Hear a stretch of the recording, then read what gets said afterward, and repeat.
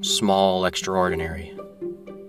Luke chapter 5 and verse 26 says, "And they were all amazed, and they glorified God, and were filled with fear, saying, 'We've seen strange things today.'"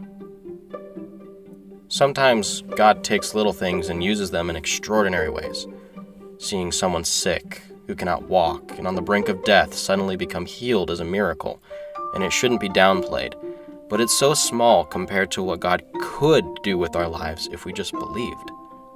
That was just the start of this man's life.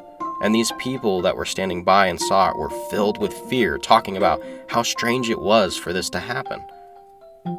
It's really not strange when you believe in the God of the universe.